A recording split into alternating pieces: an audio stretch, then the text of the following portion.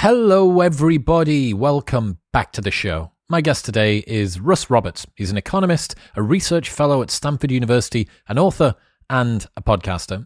Economics promised us a model which works for all of life's decisions, from what to buy for lunch to investing in a company. But when you're faced with decisions like where to live, how many children to have, whether to get married, or what sort of person you want to be, it falls short. Thankfully, Russ has a new toolkit. Expect to learn why Charles Darwin made a checklist before marriage which said his wife was slightly better than a dog, why the decision about whether to have children is so difficult to predict, whether rationality is totally incompatible with the decisions that define us, why happiness is overrated as an optimizing function, whether tradition is any use at all, and much more. I really enjoyed this episode. Russ is a cool guy. I like people who have been through the ringer of the utilitarian, hyper-rationalist economics expected value calculation approach and come out the other side with genuine wisdom and ease and grace. And Russ is an absolute baller. You're going to enjoy this one. But now, ladies and gentlemen, please welcome Russ Roberts.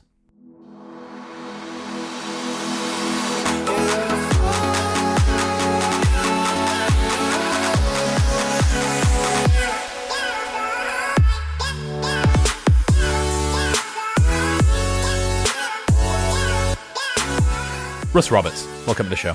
Great to be with you, Chris.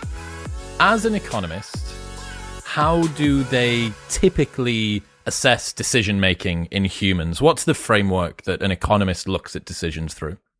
Well, the framework is one that I've often advocated for in my youth when I was less wise, I suppose.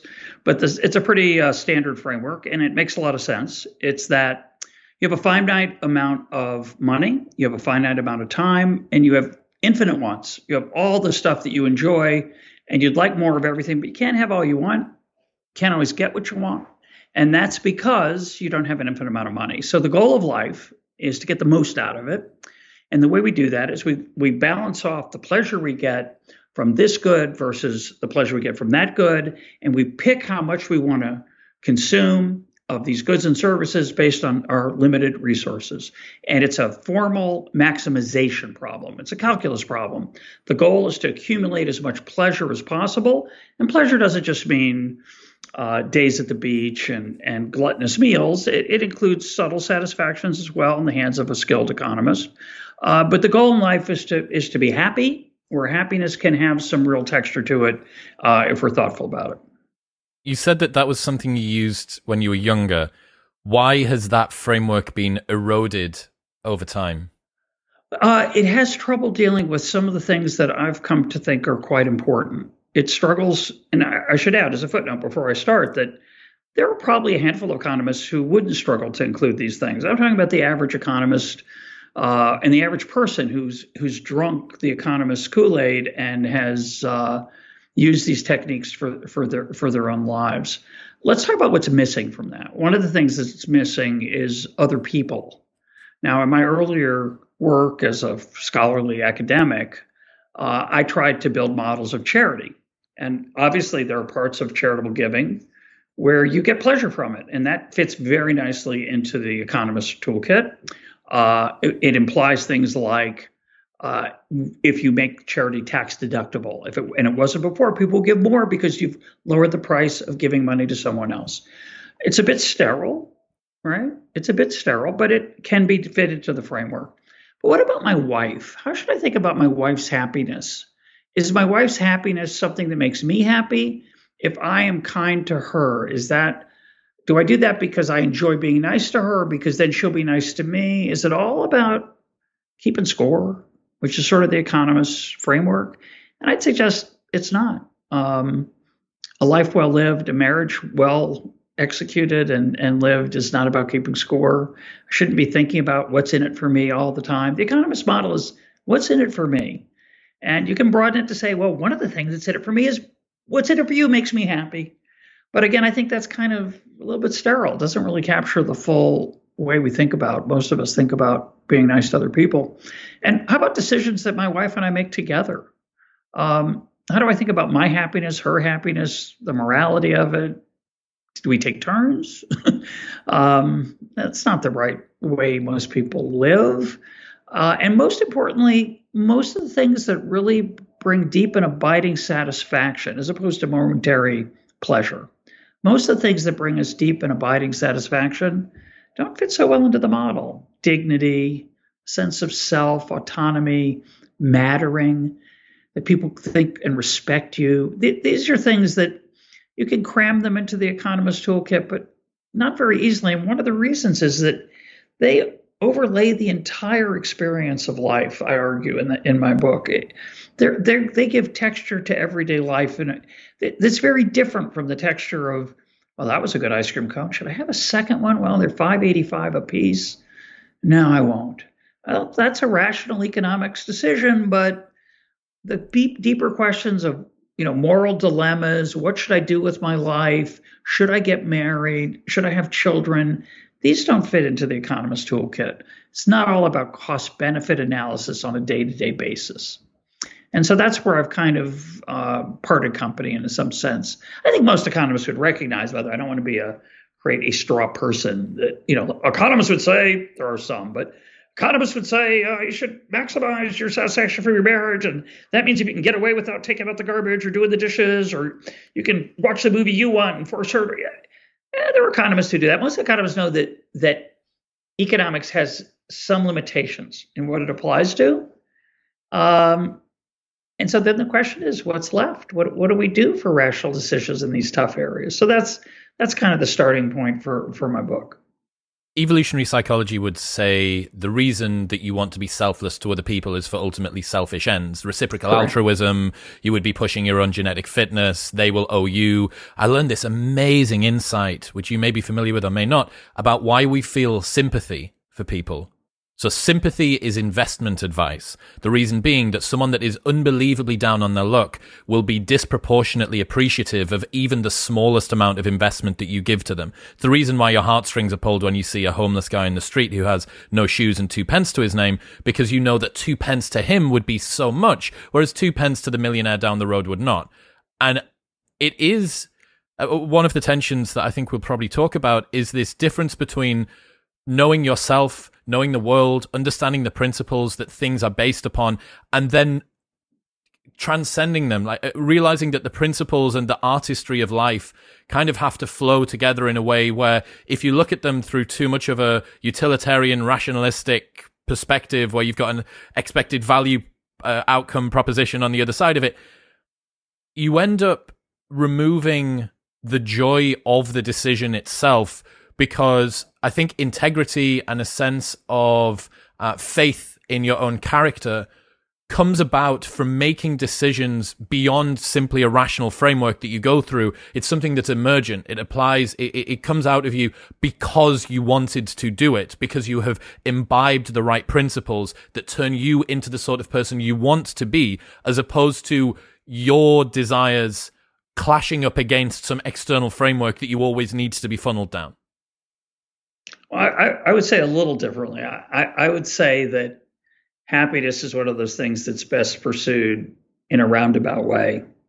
Right? If you're going to have a vacation and you say, well, I got to get the most out of my vacation. Or what am I going to do tonight to make myself really happy? And of course, some of those things you have to discover. They're not things you're going to plan. That's the part that you're saying that I agree with very much, this idea of emergence. It's the irony that some goals are best achieved by not thinking about the goals. And the other part, though, is that economists, because of they're not careful, because of their commitment to the model. The model is only an idea for trying to understand the complexity of human life. But if you take it a little too seriously, you can put yourself in the following situation. It's an example. It's not in the book. I think it illustrates it nicely. So you invite me over for dinner, and I think, that was really nice of Chris to have us. We should bring something. Now you might ask the question of why we would even think of doing that, right? You're having us over for dinner. Why would I think of bringing something? I mean, you're giving me a gift. This in a way negates the gift. But there's this cultural norm. Okay, so my wife says, "Let's bring a bottle of wine," and I think we're having it's dinner. It'll probably be some red wine will probably be appropriate. So she suggests a bottle of red wine, and I, being the foolish economist, say, he might not like wine as much as we do. And instead of bringing him the bottle of wine, I'm sure he's got wine prepared for the dinner. He's not counting on us. Let's just bring him a $20 bill. So that way he can get the most out of it, because the $20 bill can buy the $20. Let's say it's a $20 bottle of wine. He can buy a $20 bottle of wine if he wants.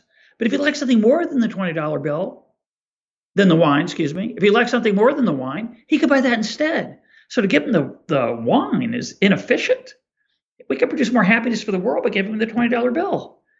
And most wives, unless they've been married to economists for a long time, go, what the heck are you talking about? What's wrong? Aren't you a human being? There's a norm that you don't bring money to somebody's house.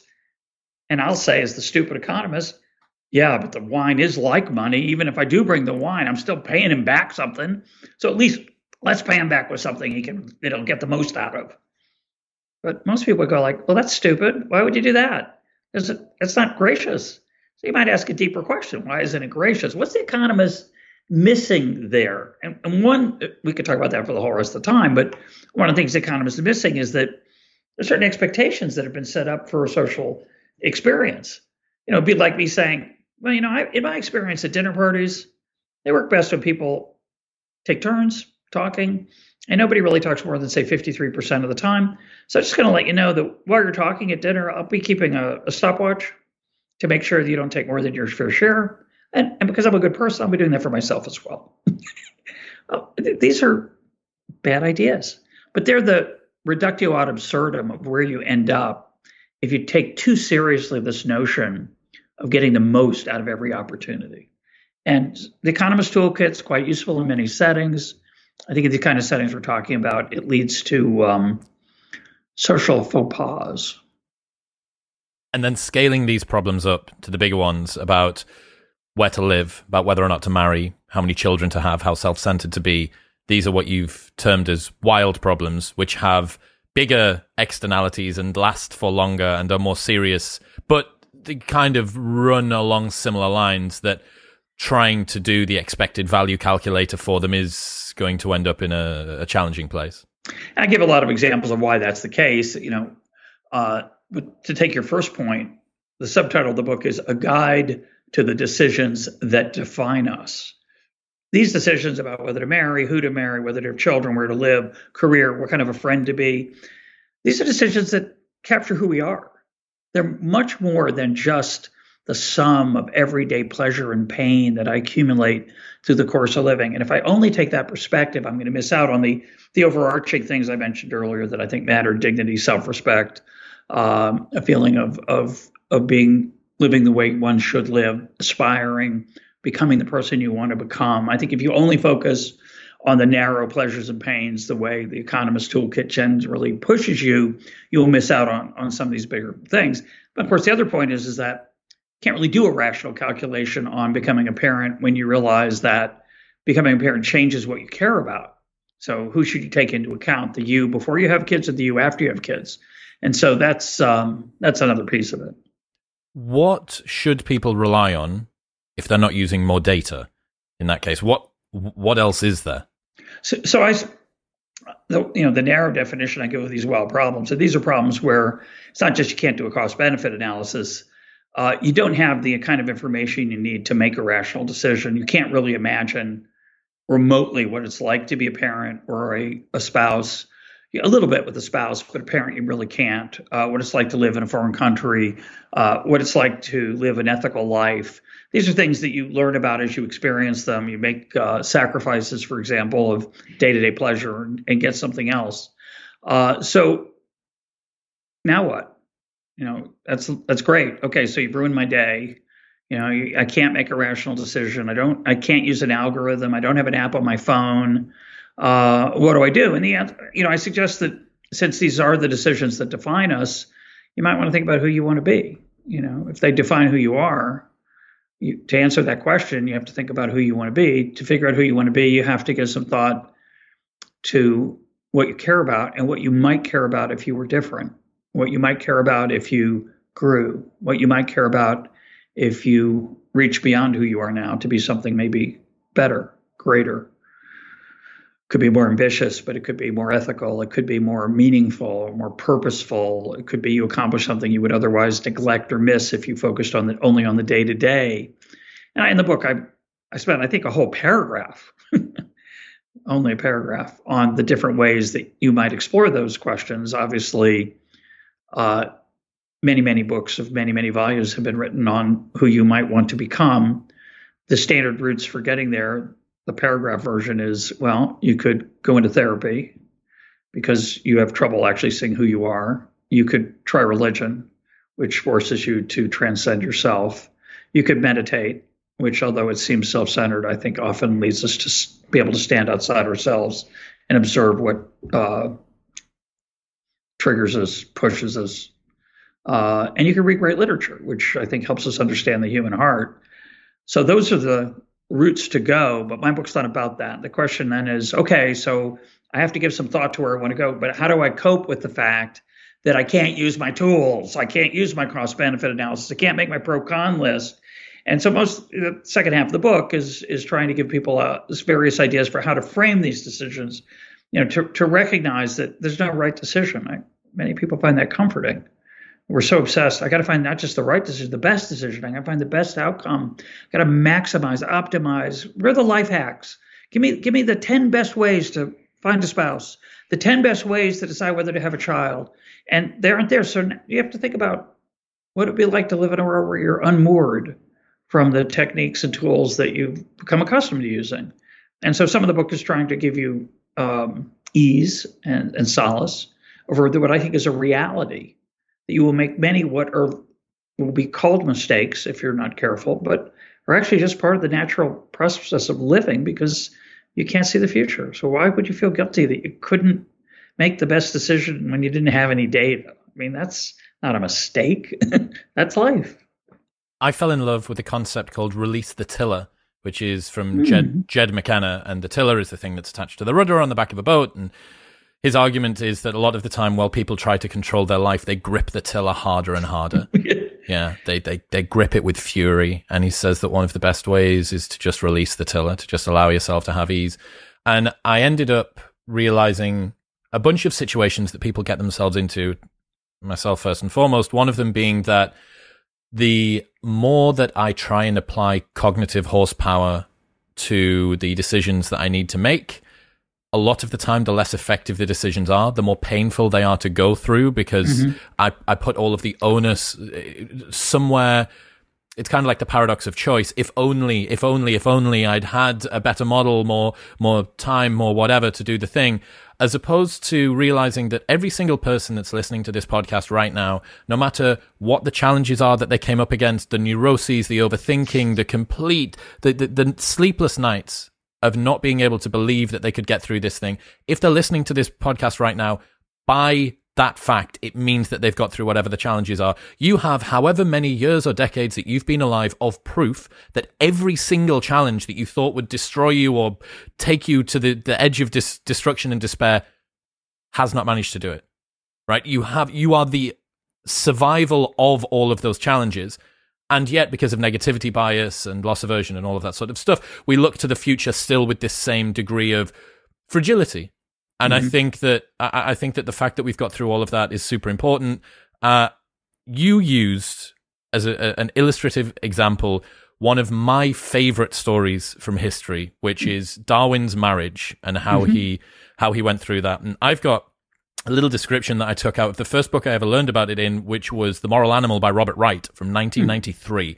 So in the decade of Darwin's marriage, the 1830s, the number of British couples filing for divorce averaged 4 per year.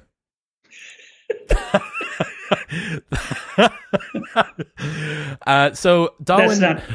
That's not in thousands. That's just 4. 4. I mean, the population will be a bit lower, but it's not. Marriage is significantly lower than the population is lower. So, Darwin, the ever the rationalist and the self-assessor, he was a man that seemed to be quite troubled with his own motivations. I think his degree of analysis and attention and assessment of other creatures also got turned inward on himself too. And he journaled very frequently. So it meant that he has this journal, which we now have access to. And he is trying to make this decision about whether to marry or not.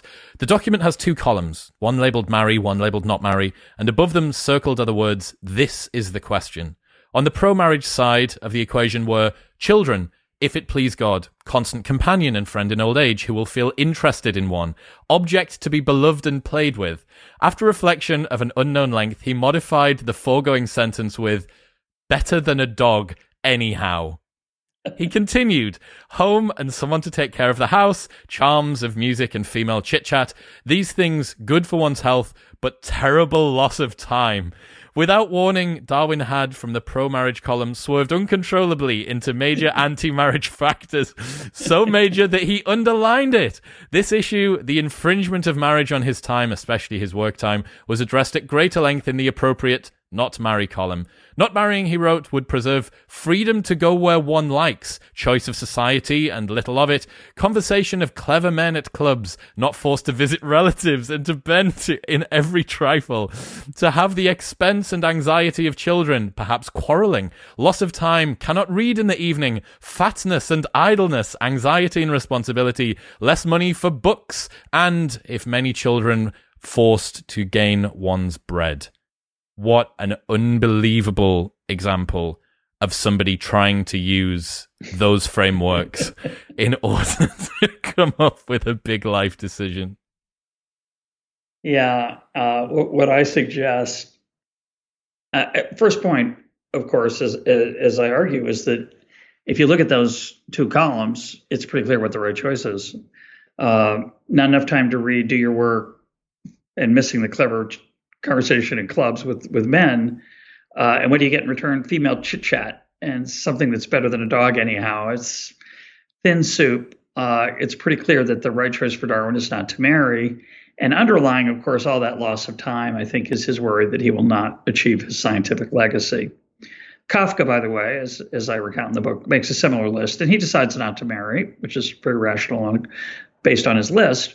But Darwin, despite his list, marries. And at the end of having made those 2 columns, he then writes this stream of consciousness paragraph, which is basically, oh my God, I'll be alone in my old age, coming back to a dingy apartment. Marry, marry, marry. And he marries. And he marries, I think about 6 months later, he marries his cousin.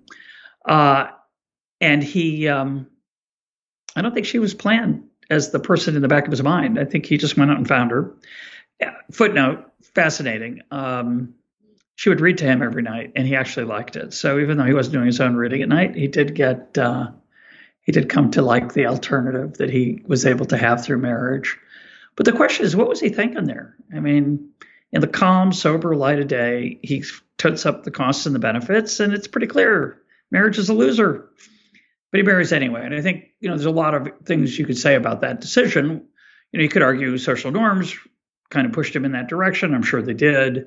But I like to think, and it's what I expanded on the book, I like to think that he understood there was more at stake than the day-to-day pleasures and pains of married life.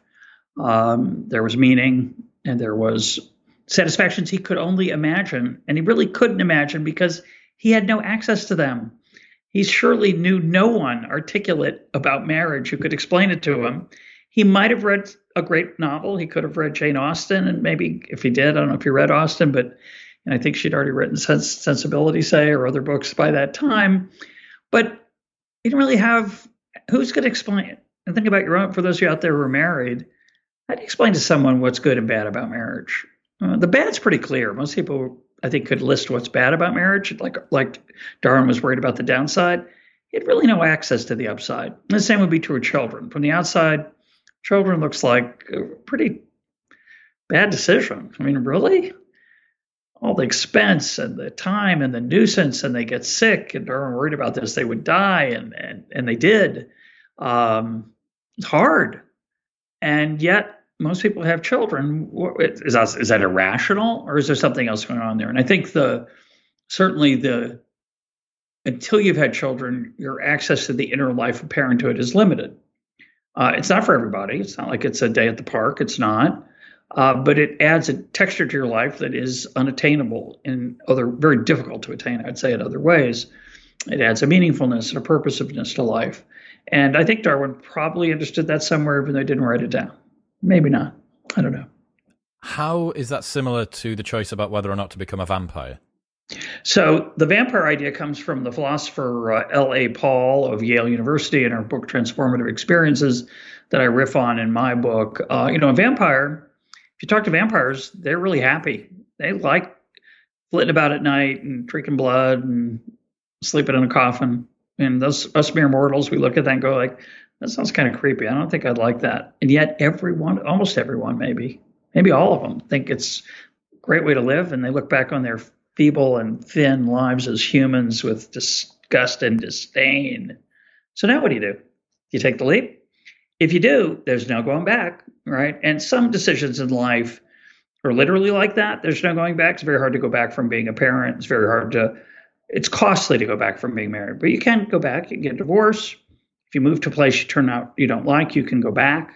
But Thomas Wolfe said you can't go home again. He was, I think, onto something, right? It's easy to say you can go back, but it's actually quite emotionally complicated. Many decisions in life, and we're talking about a handful of decisions: marriage, children, career, what kind of friend to be is a little bit different. But many of these decisions, they have a irreversibility about them. They're a bit of a one-way leap. It's harder to leap back. You can sometimes, and you can do it sometimes at a cost.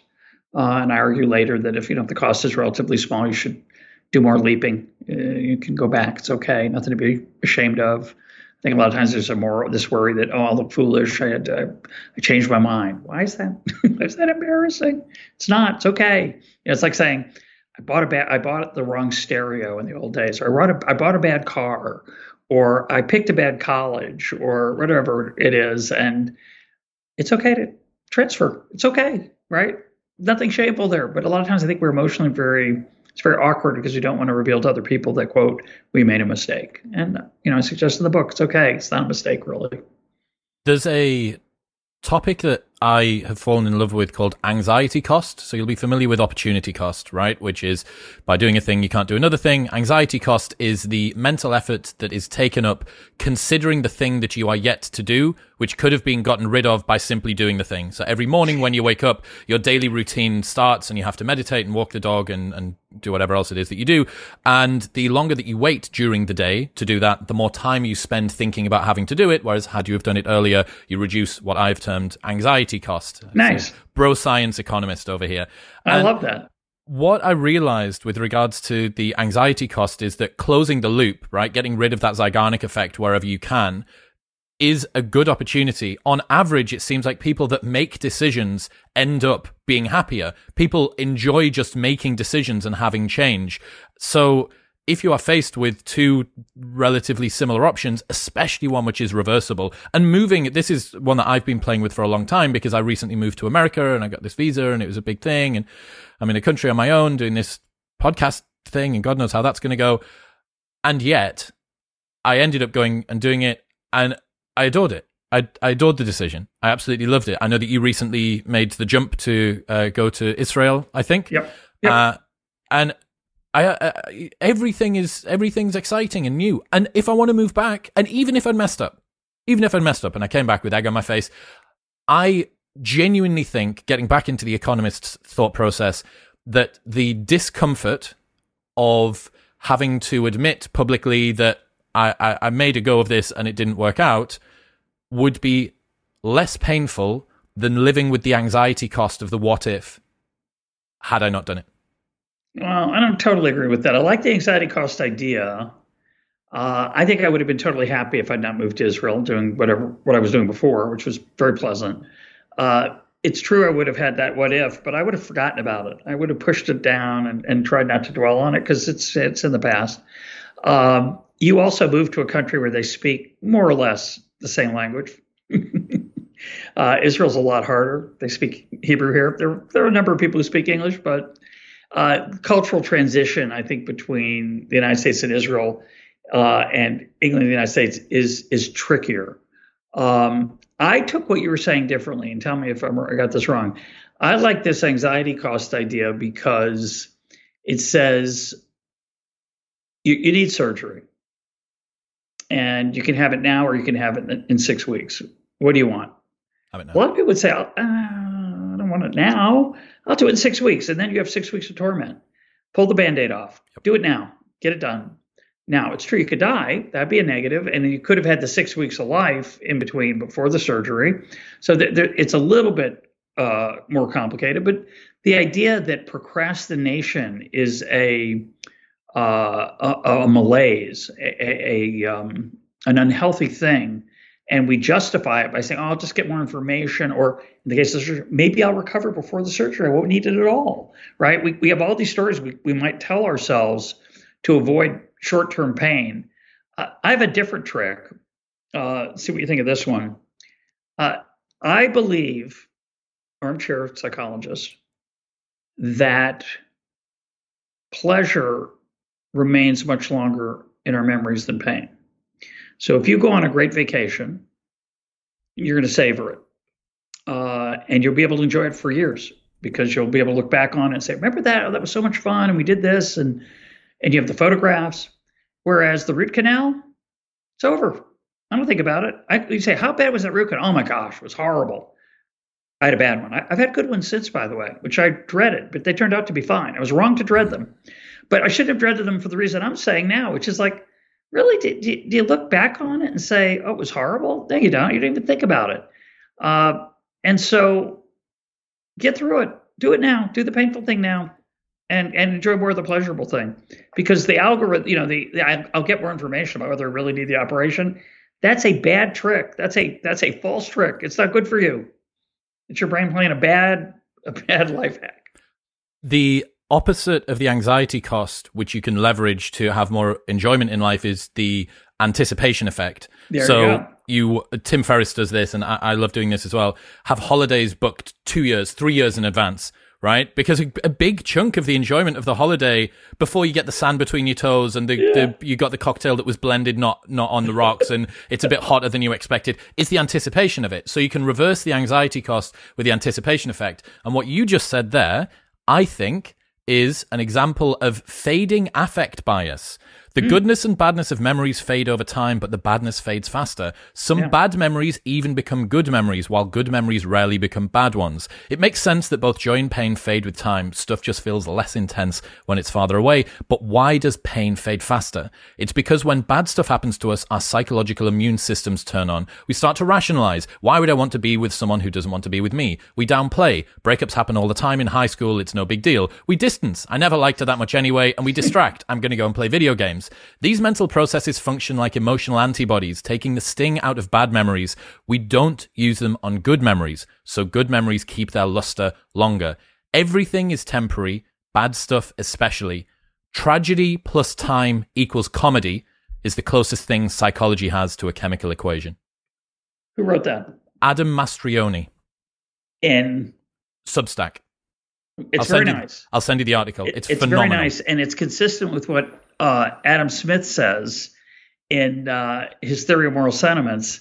He says when you have a really horrible trip, and think about a horrible trip, for us, a horrible trip is the plane sat on the tarmac for 4 hours. They didn't let us get off, and then we didn't end up taking off. We had to come back. They lost our bags. Blah blah blah blah blah. Adam Smith got dysentery.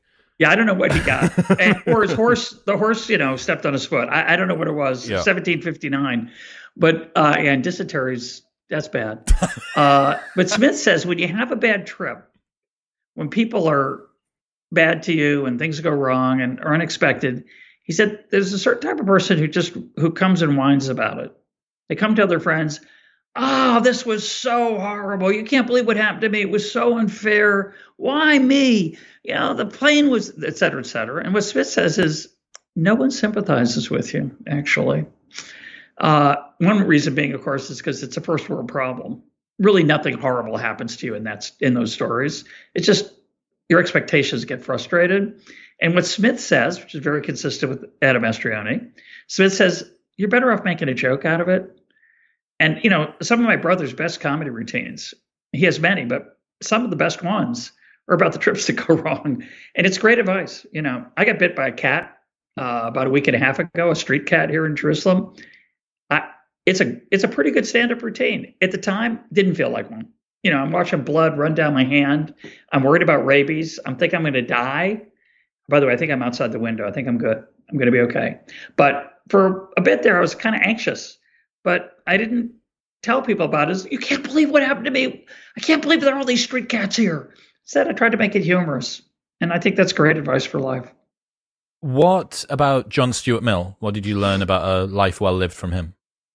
So this comes from Dan Gilbert, the great Harvard psychologist. He and I don't agree about this, but I love the example, so I use it in the book. So Mill said, it's better to be a philosopher unsatisfied than a pig satisfied. And that's a deep question. Is that true? Is that a true statement? Is ignorance bliss? Yeah. Is the unexamined life really not worth living? As a colleague of mine here at Shalem said once to me, I know a lot of people with an unexamined life. They seem pretty happy. In fact, you could argue the opposite. Philosophers are kind of morbid and depressed and so on. And Dan Gilbert's insight, which I don't agree with, but it's an interesting claim, is that Mill was wrong, he says. The only thing that matters is how much pleasure you have in life. And if you swim in a pool of placid water for 23 hours a day, and for 1 hour a day, you step out of the pool and go like, that's my whole life. All I'm doing is swimming. I should be ashamed of myself. It's okay. For an hour, you're unhappy, but for 23 hours, you're happy. And the 23 hours that you're happy, you're not thinking about the philosopher saying that's it, that's all there is to life. And for the 1 hour you're the philosopher, you're neglecting the pleasure you get from swimming. So all you've got is how many hours there are. And if there's more hours of swimming than guilt, swim. I think that's wrong. I don't agree. I think when you're in the pool, after a while, some of the thrill is gone because you think this is my whole life is swimming, is just enjoying myself merely. And so I think there's a lot more to say about it, I say in the book, but it's a very interesting way to think about framing how we think about where we want ourselves to be. Just want to have fun. Can't really say anything wrong with that. Is it really true that a more meaningful life is a better life? I don't know. People seem to think so. A lot of smart people seem to argue so. A lot of signaling going on there. Yeah, could be. Yeah, it's true. Hard to know, but it's worth thinking about. I first heard this as posited as a debate between the two great Dans of psychology, Kahneman and Gilbert, because they stand on opposite sides of the fence with regards to this. I've come to believe that this is temperament dependent. I have some friends who live in the now, who are much more hedonic than I am, who are much less introspective, they ruminate less, and they would be, I don't know whether they would be completely, but they would be more likely to be the person that's happy having the cocktail on the Lilo in the pool, right? For me, because of the amount of time that I tend to spend reflecting, introspecting, ruminating, I know that to me, a life well lived is one which in retrospect, I'm glad that I lived. I very much am assessing, reassessing the things that I did, and then my current degree of self-worth is based off the back of that reflection. Whereas somebody else very much may be able to, and this is the question, right? Is ignorance bliss? Now, you also get into something similar. I'm very interested. I'm going to see Jordan Peterson tonight in Manchester. He's a good friend. The first time I ever saw him was 5 years ago in Manchester at the same venue, and someone asked him a question. He used to take questions from Twitter. He does a Q&A at the end. He still may do. And someone asked him basically, the depth of my consciousness causes me to suffer. Is ignorance bliss? I wish that I could regress back from this.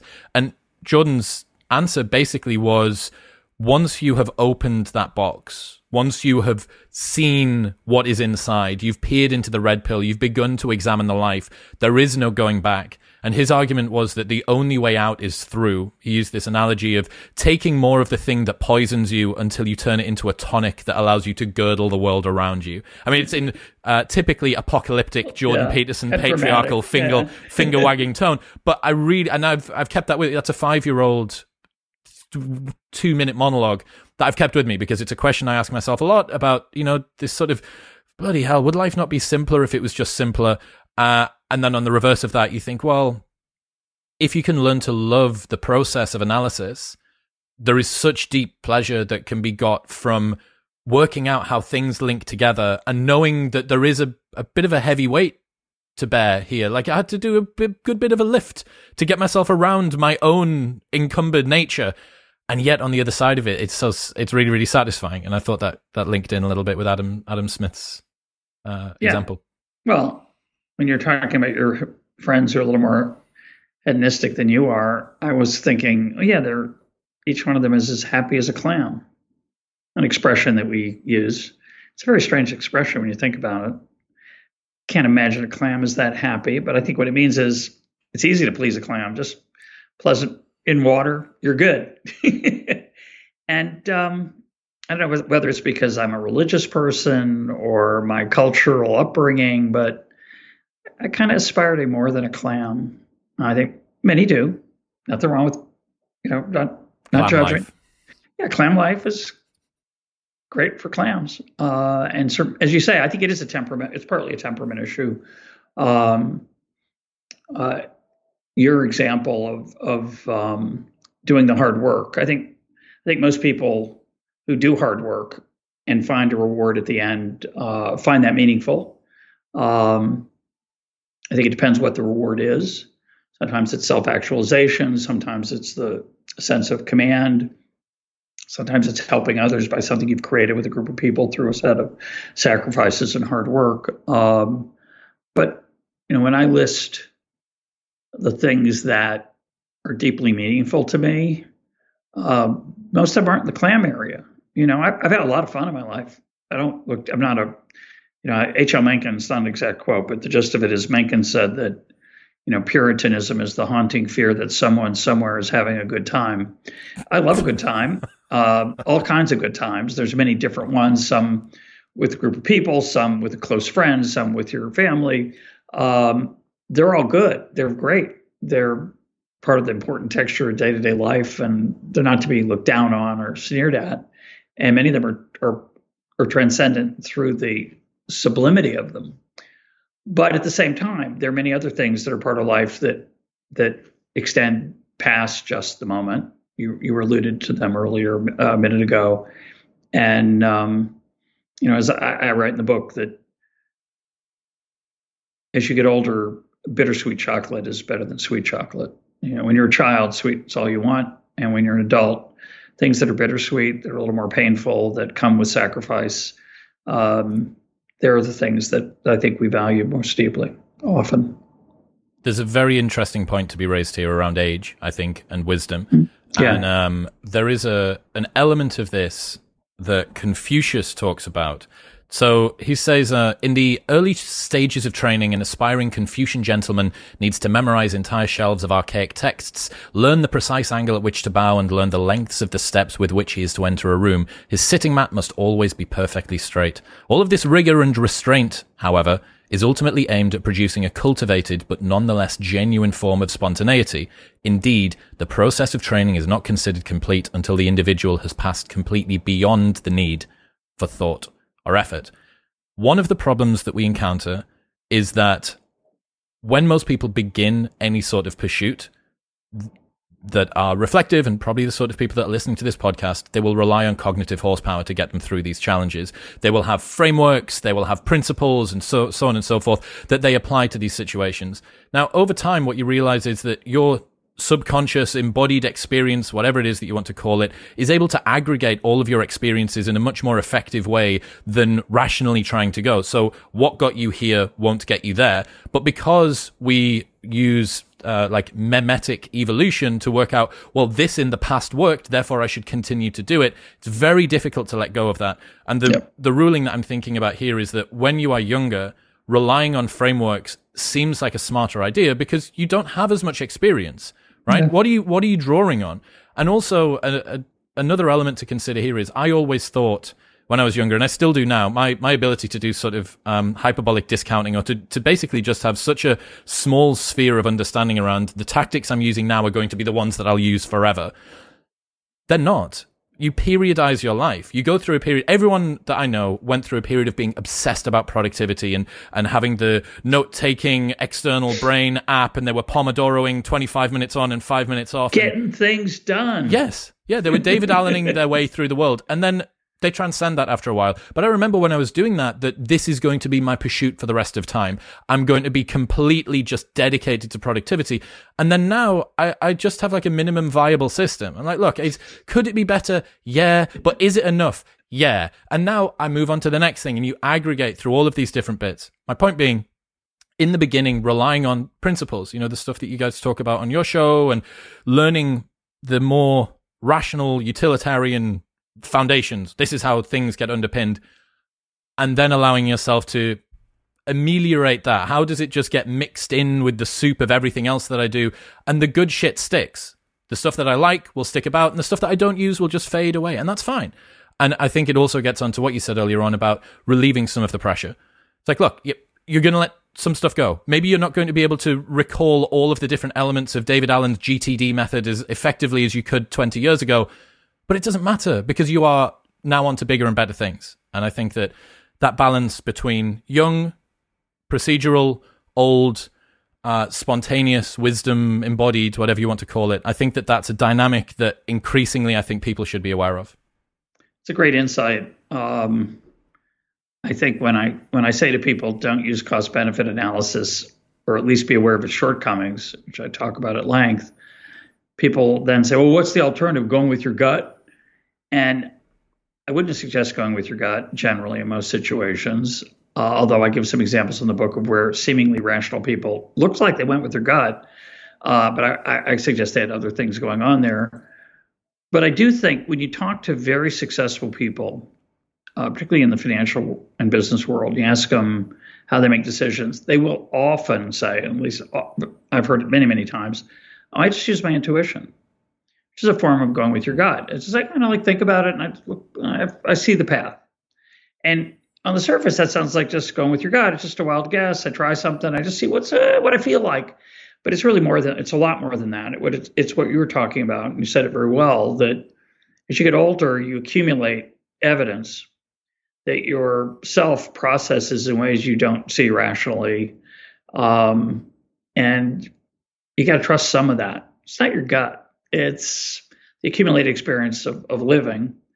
And, I always wonder, these lists of what I want my 20-year-old, what would I have wanted my 20-year-old self to know? And I'm not sure my 20-year-old self I know my 20-year-old self was not a good listener. So I don't think my 20-year-old self would have heard that advice much. And I don't know if young people in general can hear wisdom from older people, like you just passed on. Some can. It's a temperament issue. I think people vary in how their ability to absorb lessons. But what you're really saying is that when you're younger, you're going to need to realize you're going to make decisions differently when you get older. And there's nothing wrong with that, because you'll have different powers.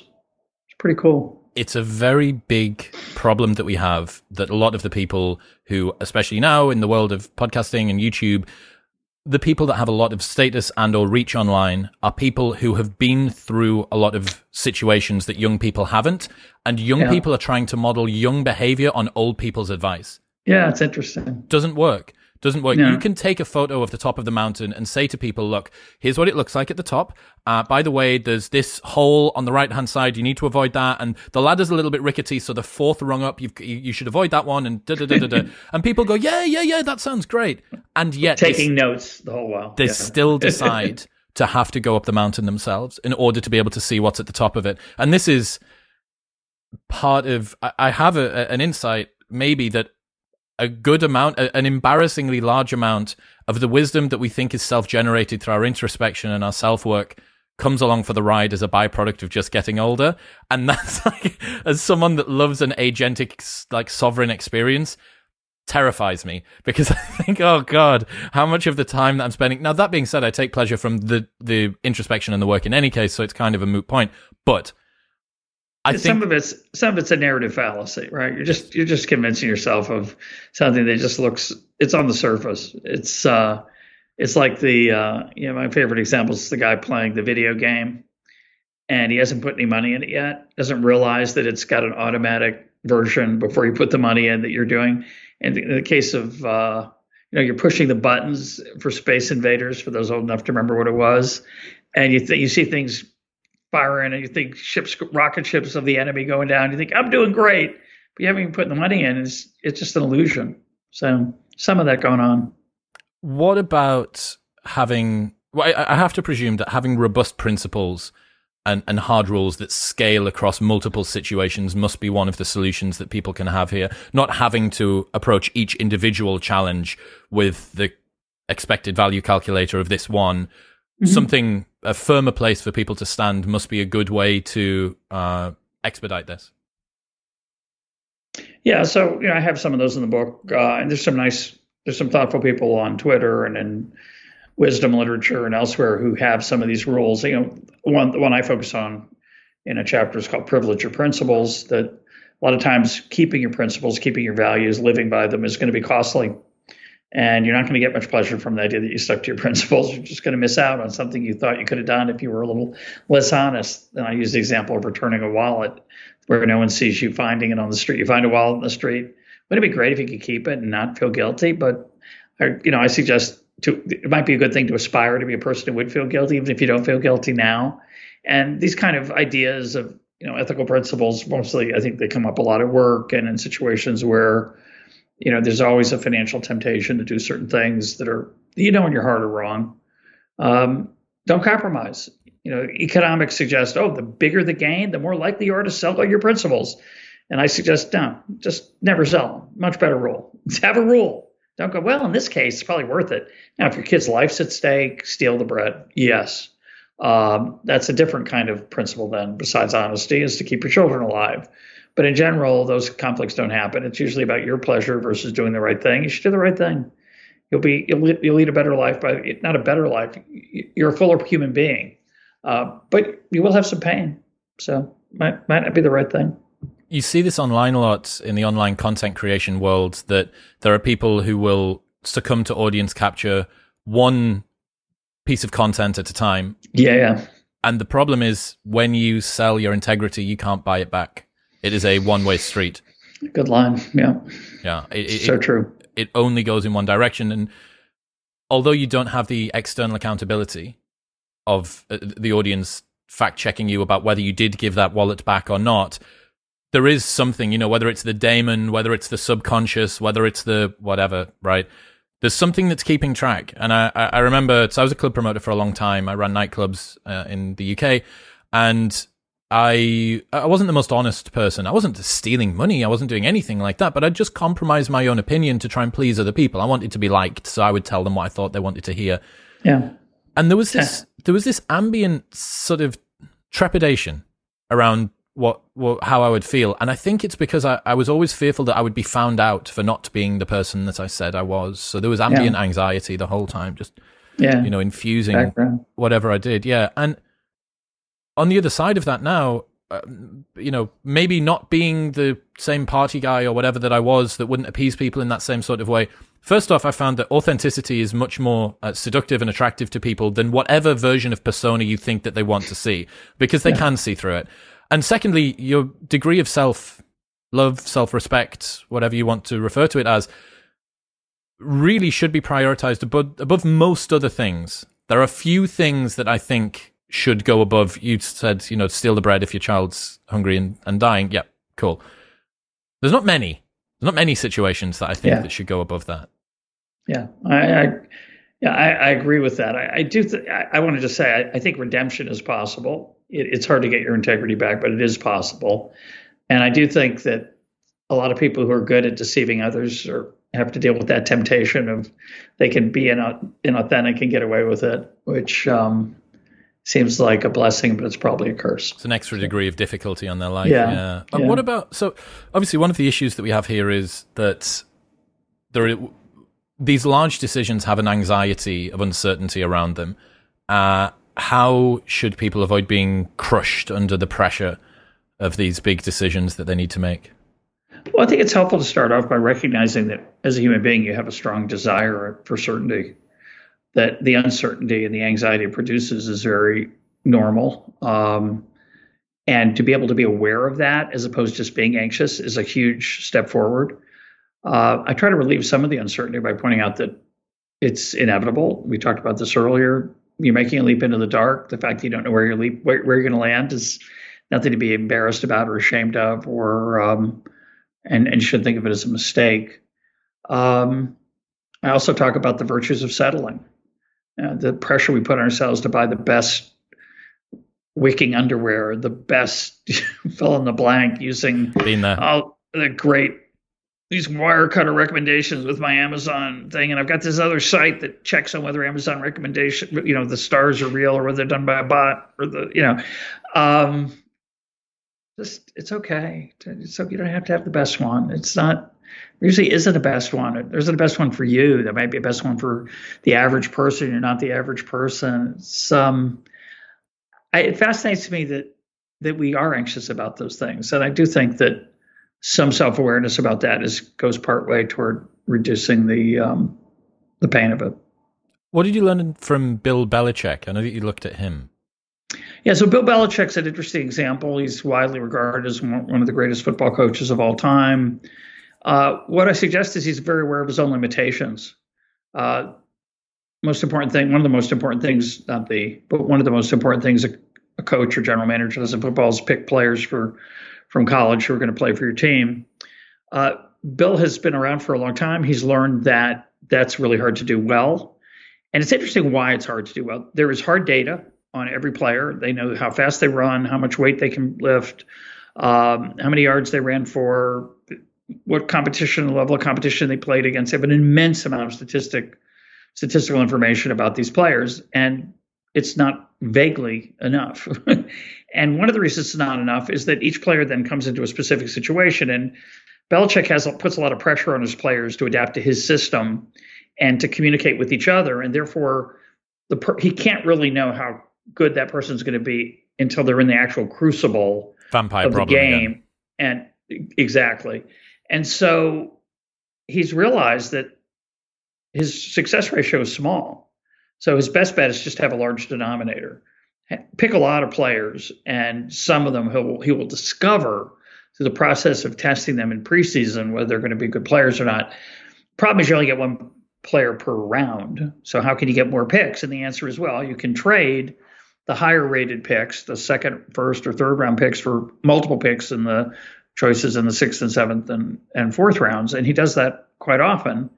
And I don't know if this is true, by the way. I presume he does it more often than others, and I presume he does it. It's my impression as a very casual fan of the Patriots, his team, that he's often doing that. And what he is famous for, though, is finding really good players from later rounds, Tom Brady being the most famous example, and often players that weren't drafted. He has chosen a player who was not drafted, meaning he signed them after the draft was over, the selection process, and they've made the team. He's also famous for cutting people that he thought were really good that weren't. He doesn't go, oh, I'm going to look stupid. I wasted this high-ranked pick. He goes, they're not a good player. So he's a fascinating example. By the way, he was majored in economics at Wesleyan, and I think he understands trade-offs really, really well, which is one of the things you learn as an economist. And if you're a successful football coach, I think you understand them also. So.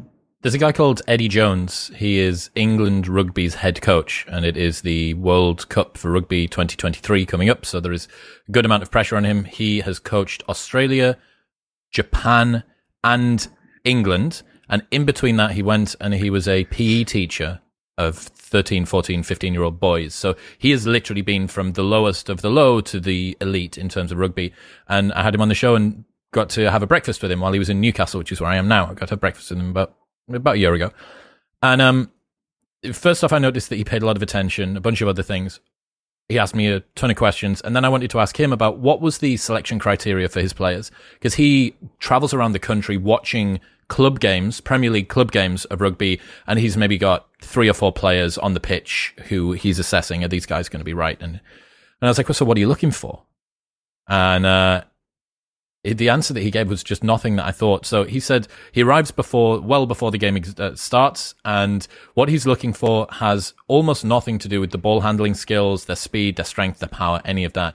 What he looks at is what's their relationship like with the ground staff when they walk out onto the pitch. What's their relationship like with the other players when they're determining what drills to run before the game begins?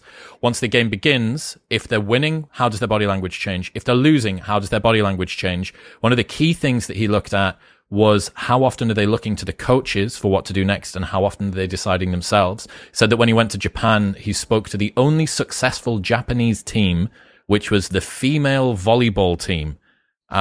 Japan wasn't having a good period with regards to the Olympics, and he went and spoke to the coach who'd been relatively new, and he said, what did you do? Some successful criteria here. In volleyball, I didn't know this. In volleyball, the coach is very close to the edge of the court, and that means that the players can interact with the coach pretty quickly. I guess similar to football, except for the fact that the pitch is, 1/10 of the size or 1/50th of the size. So he's able to speak to them, and the coach immediately cut any player that asked him for advice. Now that seems like perhaps a bit more of a brutal, hard and fast rule. Yes. But the principle, I think, came through that Eddie says at the absolute elite of sport, you want players that are self-sufficient. You want players who are not going to have their internal state too affected by the current position of the game, because that means they're going to be down when you're down and up when you're up, and there's this flip-flopping around. And he wanted to see how they interacted with the training staff, with the ground staff, with the coaches, with the physios, with the other players. I just thought that was, again, beautiful. Again, similar to Bill. Yeah. He's looking for the intangibles, because is there a term for this vampire problem, the unknown unknowns, and how you need to Bayesianly update and you can't predict that updating? Is there a term for that? I think the term is the unknown unknowns and the Bayesian update. No, I don't think there's a term. Yeah, you know what I mean? There should be one. The vampire. We can refer to it as the vampire problem for now. Well, look, Russ Roberts, ladies and gentlemen. Russ, this has been great. I really appreciate. I appreciate your artful form of looking at economics through the transcended sage that you've obviously now managed to get yourself close to. If people want to check out the stuff that you do online, where should they go? I'm on Twitter as Econ Talker. They can go to econtalk.org to find my podcast, or any place where podcasts are found. And I archive all my work at russroberts.info. Amazing. Russ, I appreciate you. Thank you. It's a lot of fun, Chris. Talk to you soon.